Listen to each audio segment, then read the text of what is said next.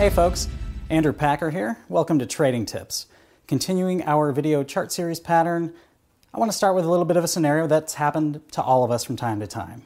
We all have that one trade where we put in the research and we put in the money and everything starts to go well and everything keeps going well. And the trade that we thought would give us maybe 20% in a year or 50% in a year or 100% in a year is suddenly giving us multiples of that. If anything, it feels like it's going too well. Almost suspiciously too well. Now, I don't know about you, but sometimes when I see a trade like that that's going incredibly well, I kind of start to worry that, hey, this big gain that's been going on, it's going to be given up at any point. I should be getting out as soon as I can. And we've all been there, and we all kind of kick ourselves later when we sell out of a position that's made a huge ton of profits, and then it keeps going even higher. But the fact of the matter is, using a chart pattern called consolidation, we can take a look and see what happens after a stock has a big run-up and is just pausing and refreshing before it moves higher. Now, these patterns occur in a few different types of ways, but the most common one is one called the rectangle pattern. So it's when you have something that's gone up, it's pulled back a bit, it's gone back up, it's pulled back down, it's gone back up, it's pulled back down. If you sort of look at these trends over time, this is where you get the rectangle pattern. And what's really happening is, at this earlier stage, money was pouring in, people were incredibly bullish, it was incredibly undervalued, and now it's sort of gotten fairly valued, it's run a little bit ahead of itself, and now there's really sort of no direction. And a lot of traders hate these kinds of things, especially professional traders, because they're looking for the really big swings. But as smaller investors, we actually have a huge advantage with these types of positions. And that's because you can have stocks that trade in these ranges for potentially months or even years at a time. For example, I know companies like Disney, J.M. Smucker Company, just off the top of my head, that will trade in ranges that are pretty broad and play out over a series of a few months. So if you buy on the low end, you can sell on the high end. Or, if you own shares and you want to keep holding them, you can sell covered calls when you get kind of near the high point with a very high expectation that because of the next pullback, you're likely to keep the shares and get even more money out of the trade than you would have otherwise. So, I actually like it when there's this sort of range-bound pattern that you see, although not a lot of traders do. Now, there are a few other types of patterns that indicate that there's going to be a consolidation after a big move has happened.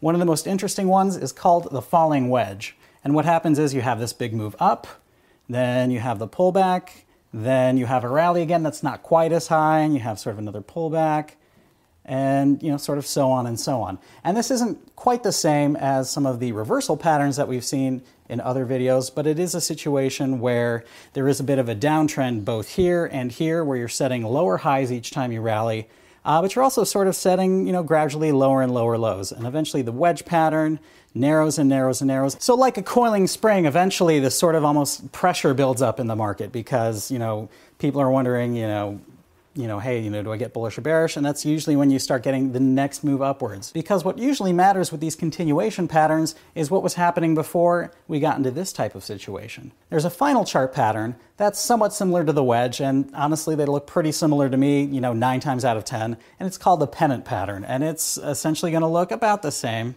It's the idea that there's a little bit more of like a sort of a flag when you take the two different trend lines of the tops and bottoms of this sideways continuation trade and watch it move higher.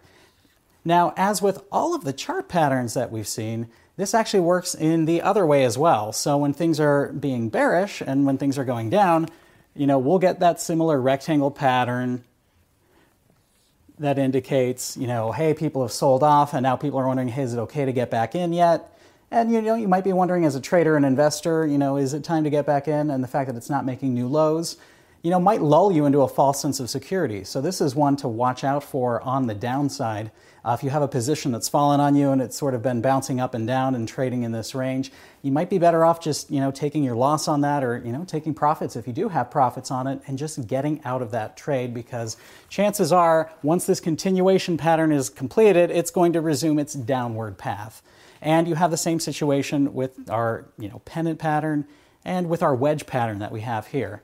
So by looking at these patterns, one of the key takeaways is the fact that everyone just thinks, oh, the market just goes up or it just goes down. That's not entirely true. The market actually has a lot of these patterns going on at a given time because the entire market can trade sideways. Individual stocks that have had a big run up or big run down can trade sideways for a very long period of time.